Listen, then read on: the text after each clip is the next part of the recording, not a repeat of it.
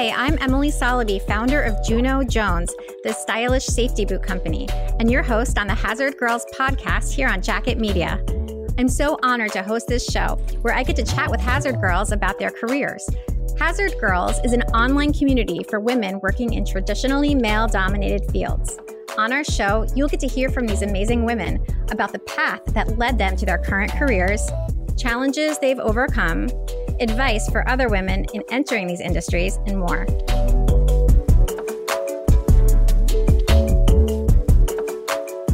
Kasani Jarrett is VDC engineer at Gilbane Building Company. She is also a licensed architect and a visual artist specializing in single-line drawing and painting. Her work celebrates, in her words, the strength and resilience of the Black woman. She is a graduate of University of Arizona and currently lives and works in Orlando, Florida. Welcome to the Hazard Girls podcast, Asani. Thank you, Emily. I'm so excited to be on this podcast. Thank you. Well, I'm thrilled to have you. You just recently joined our Hazard Girls Facebook group, and that's how we discovered you. So you found us, but we discovered you. It was so cool because you shared in the group a little bit about yourself and your artwork. And so you are an artist, and we're going to talk about that, about your work and your process and your purpose a little bit in this podcast. But before we do that, I want to find out a little bit more about you, who you are. Where did you grow up?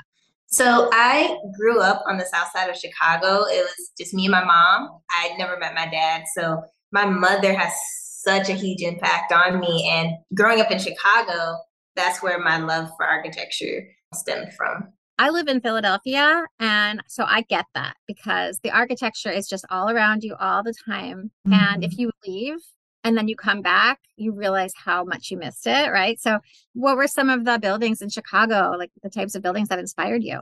Ooh, I mean, definitely, I know it's called the Willis Tower, but it will always be the Sears Tower for me. That was definitely an iconic building growing up. I mean, even in school, we talked about the structure of it because it was once the tallest structure that was ever built at some point in the US. And that was very iconic. And then, of course, like you have the Hancock Tower, and then you have Frank Lloyd Wright's work throughout Chicago as well. So it was just so many different aspects of like brick and stone, steel. And you could start to see too, at least I started to notice a lot of the shift in material downtown. You could start to see a little bit of where the change came from. And then it's also awesome learning about how the Bauhaus movement really impacted the Chicago skyline. So I could go on and on, but I can tell you're passionate about it. And how did you learn about this? Was it from being in school and your teachers taught you, or did you just walk around the city?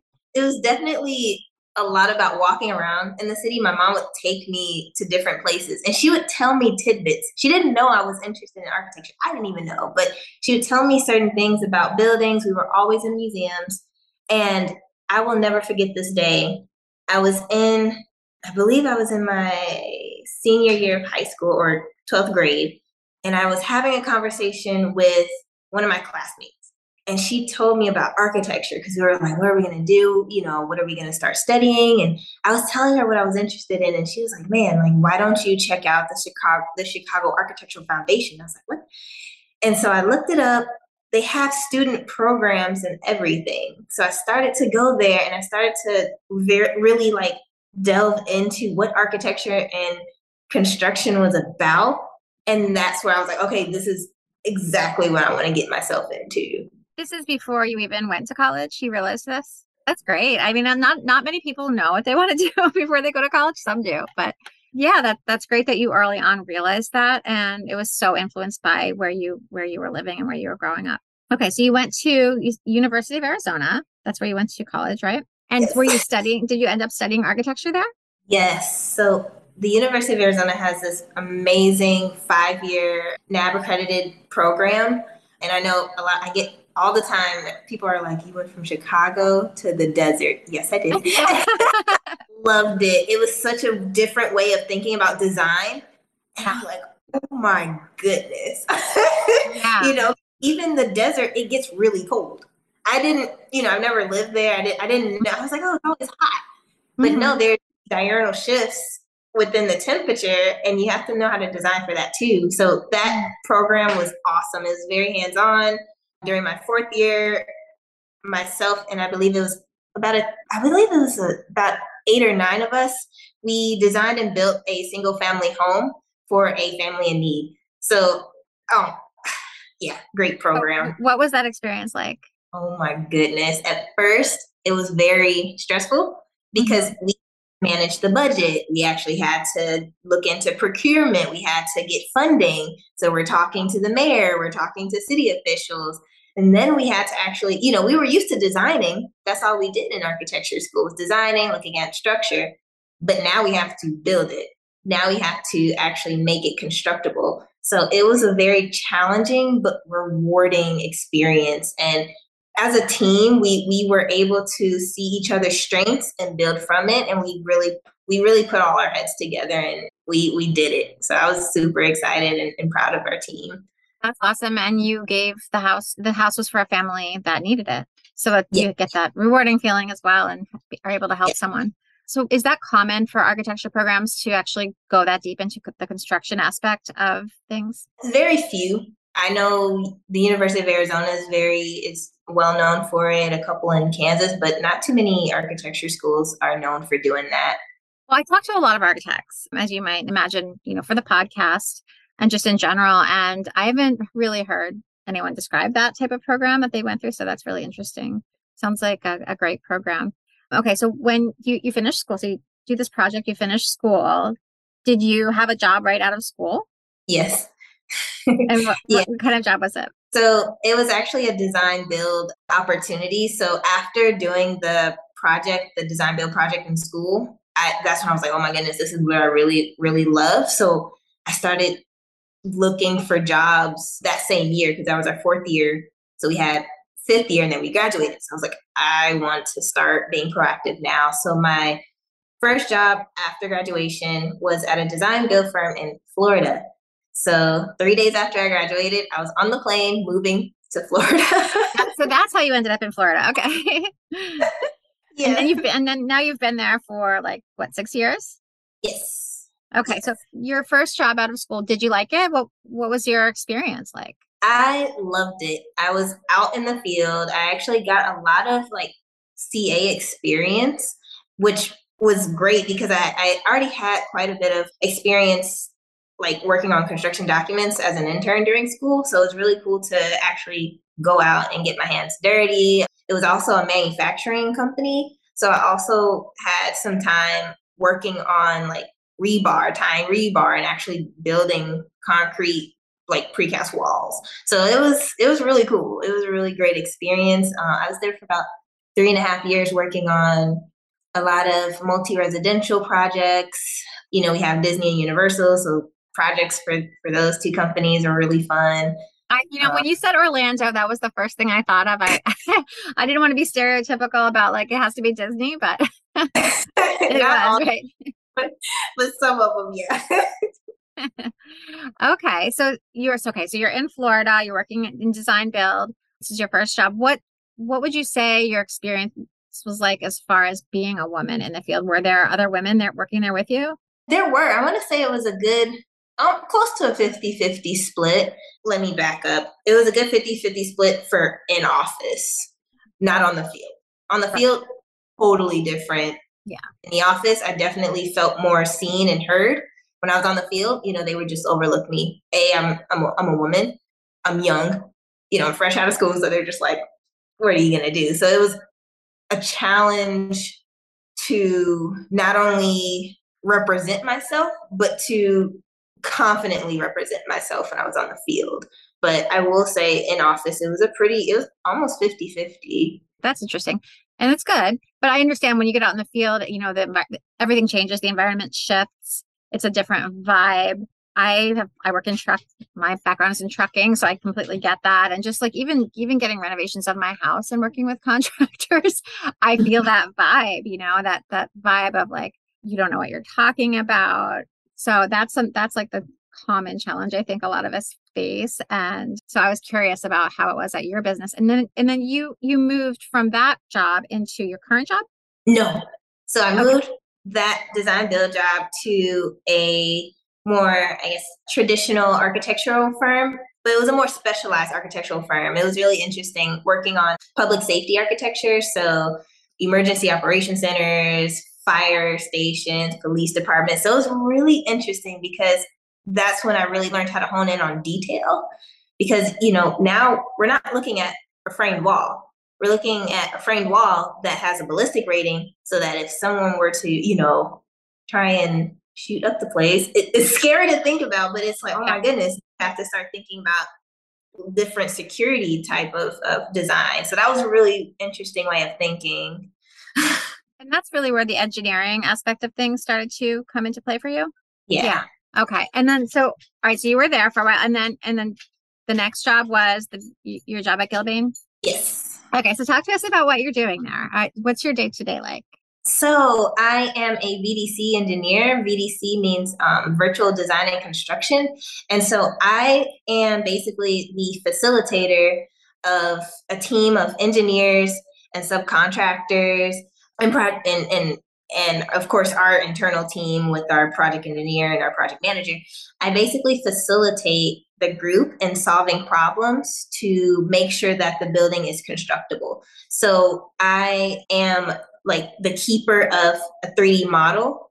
And we, in real time, are going into the model and populating all the piping, the mechanical duct work, the gas lines, everything.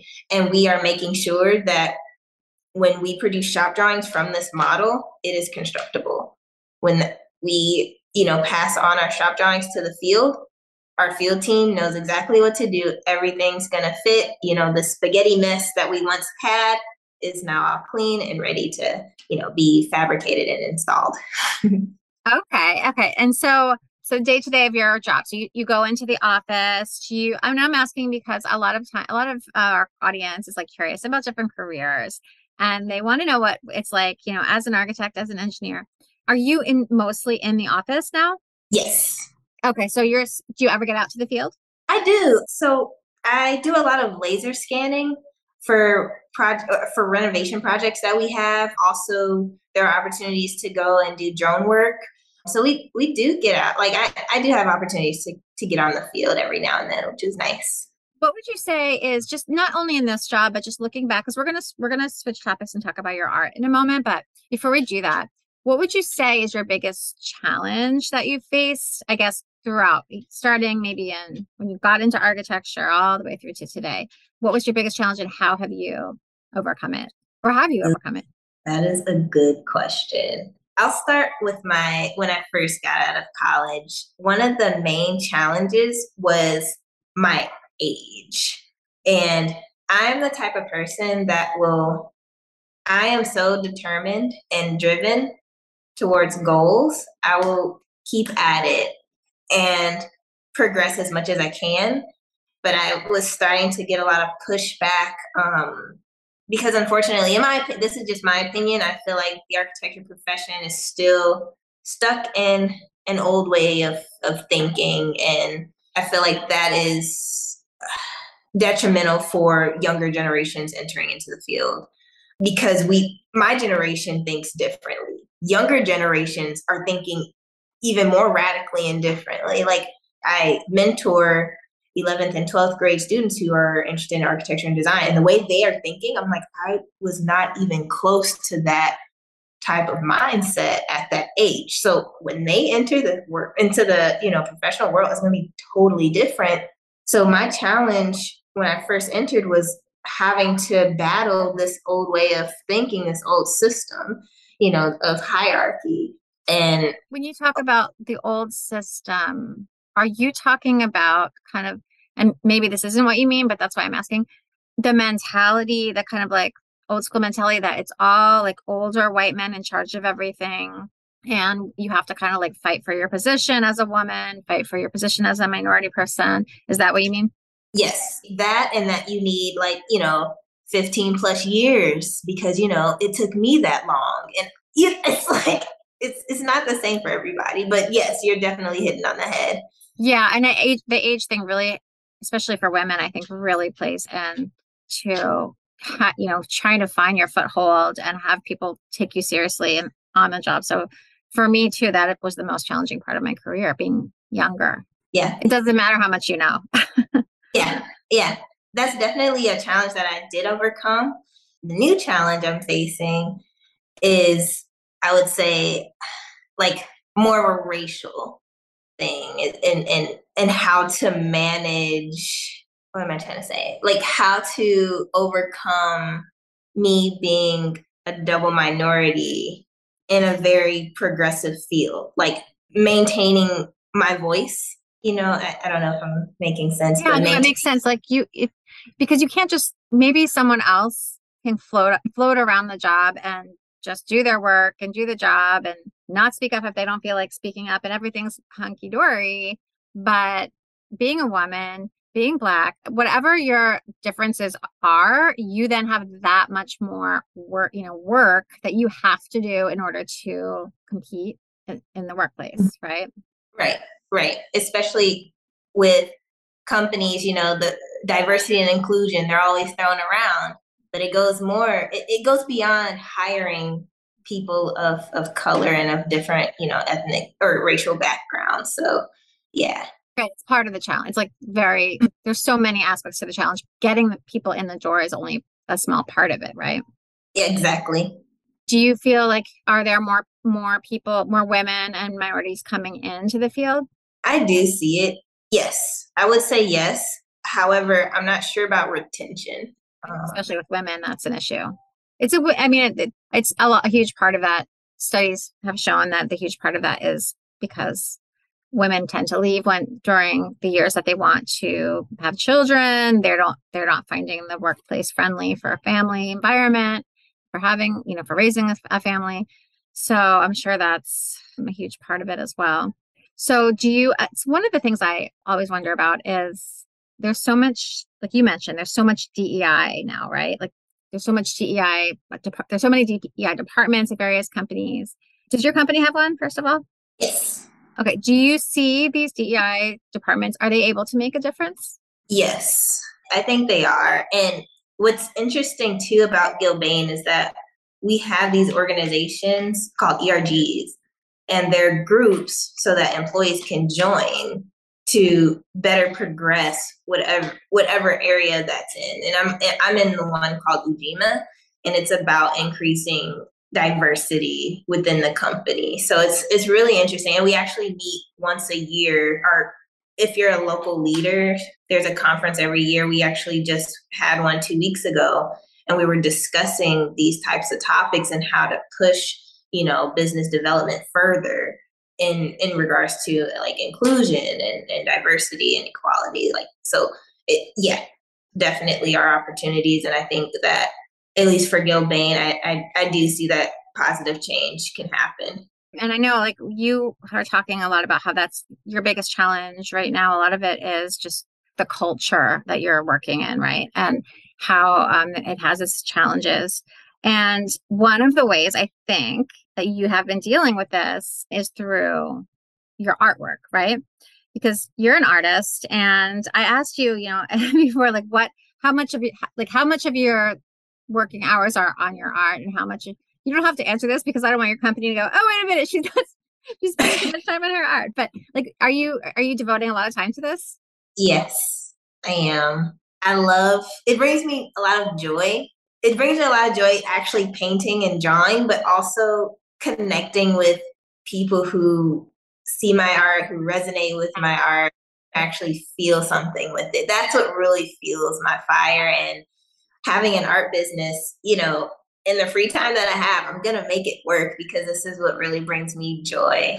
So, can you describe your work for our audience? Because I guess we'll definitely post some photos if you'd like to share them. But can you describe to us what your work is like? Yeah, so it's a mix of like technical and artistic. I think it's that my architectural background blending with my VDC engineering experience now, but it's called continuous one line art. So I never lift my hand as I draw or as I paint until it's finished. So it's a really fun, and it takes some mental work. A lot of people are like, oh, do you look at a reference photo? Do you lay it out first. And I'm like, no, I just go for it. So I'm thinking as I'm drawing, and you can definitely see in my work where I slow down and where I speed up. So it's really fun. And like you said, I am always drawing women of color.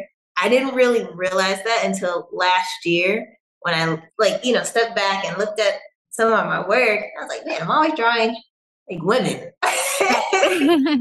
Why is that? And it's because of the impacts that women, is more specifically women of color, have had in my life. My mother being a prime example, watching her grow up. Again, I never knew my father, but I never felt the absence of not knowing my father because of my mom. And then next thing you know, I'm surrounding myself with other women who resemble my mom, strong, resilient, powerful. And I just love telling the stories through my artwork. And yeah. So your medium is drawing. So what do you draw with? It's funny you ask. I used to draw a lot, and I would use micron pens on archival paper. And I would do, small 11 by 17, 11 by 17s or 8 by 10s. Now, I haven't, I still sketch, but now I don't really draw as much. I'm painting so much more.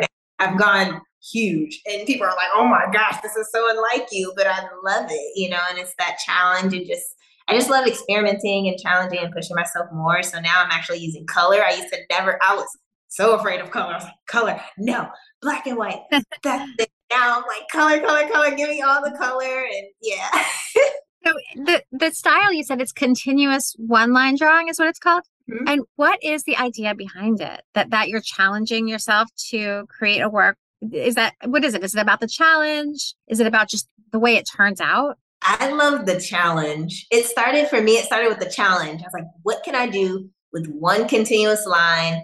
It doesn't have to necessarily close on itself, but what can I do without lifting my hand?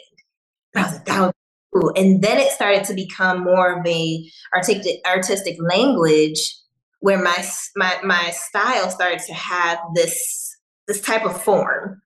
And I was like, oh man, I've never seen this before. Because even with the style is pretty prominent, but my type of style you don't see. And I've gotten a lot of that, and I didn't really. It just transformed the more I practiced. By doing this, you've been able to create your own signature look in your work. Yes. Do you see a connection between architecture and the art that you do? Oh, absolutely, absolutely. With the line work and like the more technicality of how the lines interact with each other, I definitely see that. Get inspired by architecture in the drawings. I know you're inspired by the strong women in your life, which is a huge part of it, and really all about what your mission is about in doing your art. But what did you get inspired by? Buildings? Not necessarily buildings, but the impacts of architecture on like socioeconomic statuses, if that makes sense. There's a couple of pieces that I have. There's one in particular, one of my favorites, that's like my baby. It's called Don't Redline Me. And it's about the impacts of redlining.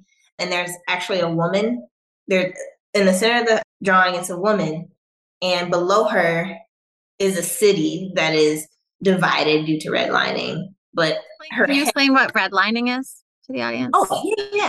So redlining, it was a form of practice used back in the day where bankers and real estate agents, people in real estate and planning and development, they would literally take a red marker and they would mark on a plan or a city, a plan of the city where they did not want certain classes to go. Like, oh, keep the middle class here, keep this area where the poor, Hispanic, Blacks, that's going to be their area. And so that's what redlining was.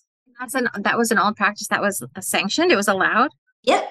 And I cannot remember the date, but there was I cannot remember the year it was, it became illegal, but now it is illegal. But yeah, it was allowed. So your art is really, some of it's about that concept and about protesting that. So in a way, it's, when you said it's about strong, resilient Black women, I mean, in a way that's already political, but you're also delving into even more political topics, right? Yeah. Is there a common theme that connects all your pieces? Yes.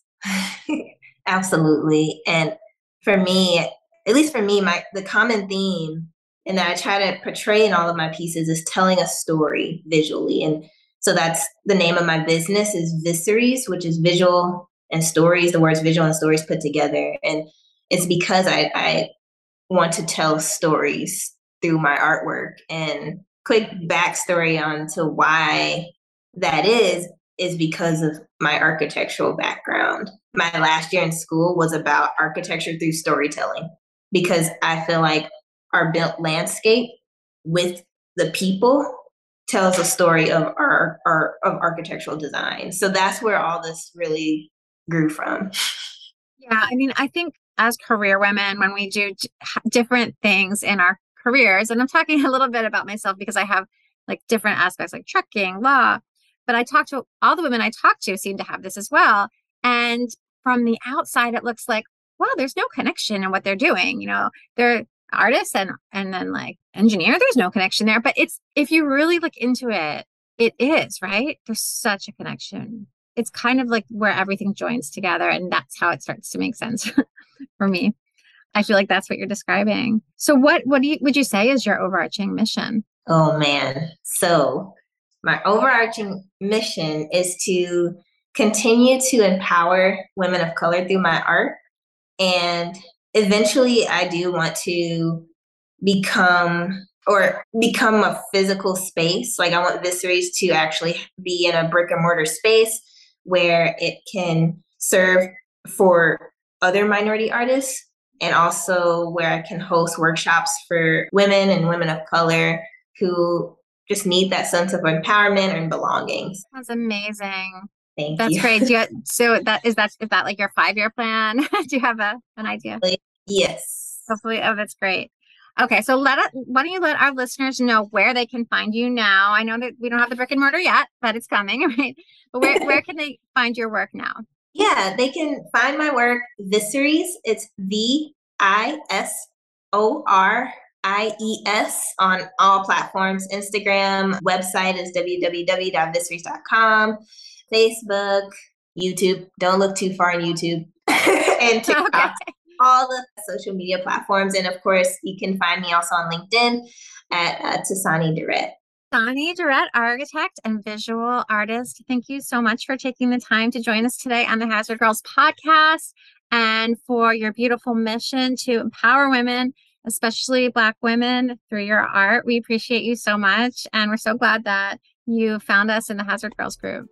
Thank you, Emily. Thank you so much for the opportunity. You have been listening to the Hazard Girls podcast on Jacket Media, sponsored by Juno Jones, the stylish safety boot company. That's JunoJonesShoes.com. And you can go there to learn about our steel toe boots and to join the Hazard Girls community. I'm your host, Emily Soloby. Thanks so much for listening. We'll see you next week.